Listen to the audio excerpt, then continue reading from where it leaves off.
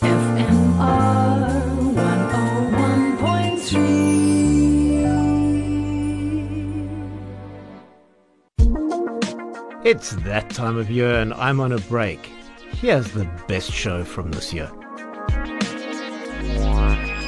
Welcome to Tech Talk with me, David Dundee. If you have questions, you want to find out more about something, drop me a line, please. david@fmr.co.za. Otherwise at podcast. As always, fmr.co.za.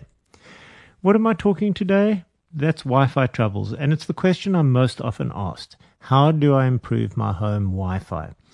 The short version of this answer is don't go out and buy a Wi-Fi extender. It generally won't improve your Wi-Fi. There are edge cases where it may, but it's unlikely to be your problem. And let's do a little bit of troubleshooting here. If your browsing or internet are slow, let's start by looking at the service that you're buying. And these days, if you're on fiber or a 5G fixed line, that's unlikely to be your trouble. However, if you are buying a bare minimum of 10 or 20 megabit per second line and you have many devices, you may be in trouble right there.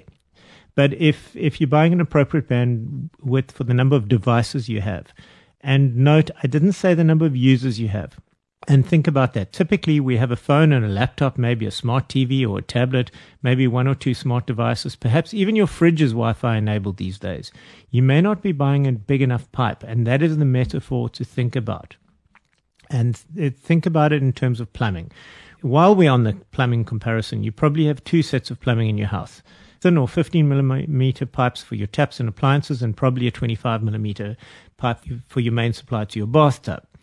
And the Wi-Fi world, we have the 2.4 gigahertz and 5 gigahertz Wi-Fi channels. And a good router that you probably have already will offer both an auto switch between devices. Now, the difference between the two essentially is 2.4 gigahertz is slower, but it goes further.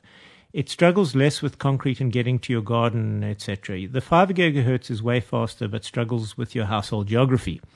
If and only if you're having trouble, split them, if your Wi-Fi allows it, and separate their names. And when we broadcast, we have something called an SSID, and that's the name of your Wi-Fi.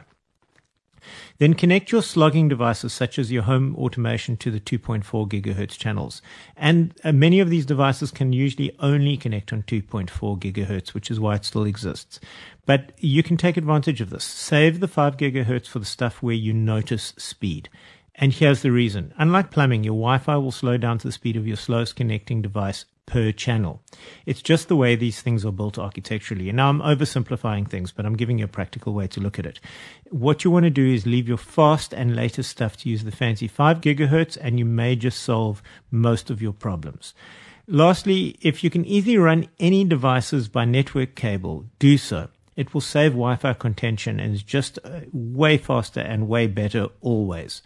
If none of this works, or if your home has masses of reinforced concrete walls or is over 200 square meters, considering getting a mesh network system, such as the Amplify system that I run, Google Wi-Fi, or the highly regarded TP-Link Deco systems, Asus, Zen Wi-Fi, or dozens of other well-regarded systems. These actually work, and what a mesh system does is, most of these devices have multiple receivers and transmitters in each device and multiple devices that go in different rooms, and it allows devices to be handed from transmitters to transmitter as you move through your home, or as signal increases and decreases due to whatever reason in your house. Something Wi-Fi extenders, you think they do, but they just don't do. And lastly, if you are going to get a mesh system, consider linking them by network cable. And that's a long way of saying this should solve 99% of people's problems out there. Your mileage may vary. And that's it for me this week. It's been David Dundee. If you've got questions, you want to find out more about something, drop me a line. david@fmr.co.za. Otherwise, that podcast, fmr.co.za.